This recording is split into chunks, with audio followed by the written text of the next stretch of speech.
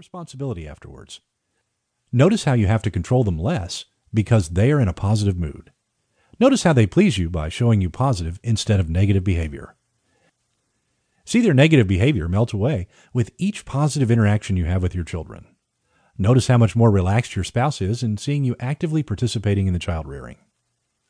Children who are raised in controlling environments often don't learn how to fend for themselves out in the real world once they leave home.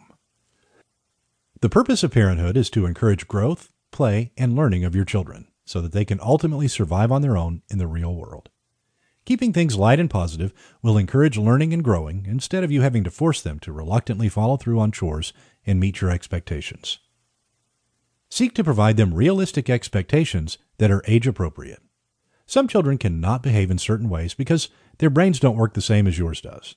For example, children under age 7 cannot understand rules when playing a game.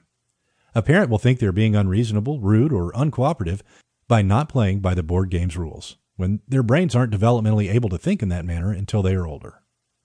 Teenagers aren't developmentally able to see consequences and long-term outcomes of their behavior until after age 17. Expecting a teen to see the future and think long-term is challenging their brain to think in a way that it's not yet ready for. Likewise, children with a condition such as ADHD cannot perform or control their impulsivity. Forcing them to act in ways that are out of reach for them can be frightening and frustrating for them.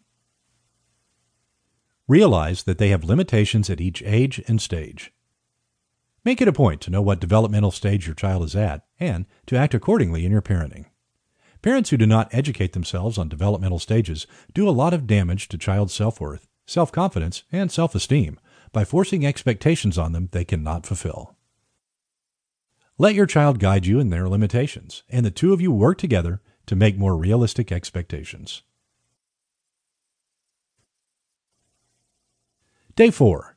Challenge your tendencies to correct, judge, teach, or criticize people who are around you throughout the day. Don't comment on the work of others. Force yourself to give up negative thoughts toward those around you. Challenge your compulsion to guide, direct, and train other people. Realize that they must take the initiative to do these things by themselves. Realize that you steering them in a particular direction robs them of their ability to try things on their own and learn from their mistakes. If someone does something for you or completes a task at work or at home, simply say thank you. Don't analyze it or pick it apart. Don't search for hidden meanings behind their behaviors or words. Smile when you recognize that they put in effort towards the task. Accept the fact that their effort was acceptable. Accept that their outcome or result doesn't have to be perfect. The world won't stop as a result of what they did or did not accomplish. Your life and their life is not in danger due to the outcome or result, right? Consider that something can be good enough instead of being perfect. Realize that the other person's priorities might not be the same as yours. Maybe your son doesn't mow the lawn perfectly, but it might be because his social relationships are more important at that moment.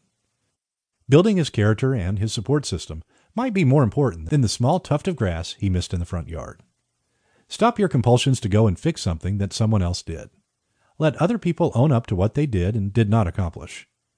Realize that they must live with the consequences of their life and their choices, and the only person that you can control is yourself. Day 5. Challenge your tendency to become self-conscientious around others. Many OCPDers spend a significant amount of time perfecting their looks or their image. They worry about their actions and their behaviors obsessively around other people because they're sensitive to criticism. This tendency to worry about what others around you are thinking or feeling usually comes from childhood. If you've experienced a life with a person who is controlling and critical of you, you eventually put yourself on autopilot with a list of expectations of what you should and should not do. Release yourself from your inner dialogue and the limitations that someone else imposed on you at some point in your life. Turn off your autopilot tendency and try to be perfect for those around you. Force yourself to stop obsessively thinking about what others around you are thinking. If you are even worried about what strangers think of you, realize the emotional impact and toll this takes on your life. If you are obsessed about your appearance, try to wear something that you normally wouldn't wear. Try to step outside your comfort zone with regards to your appearance at work, school, or home. Watch the change in other people when they react to you. Your change in wardrobe might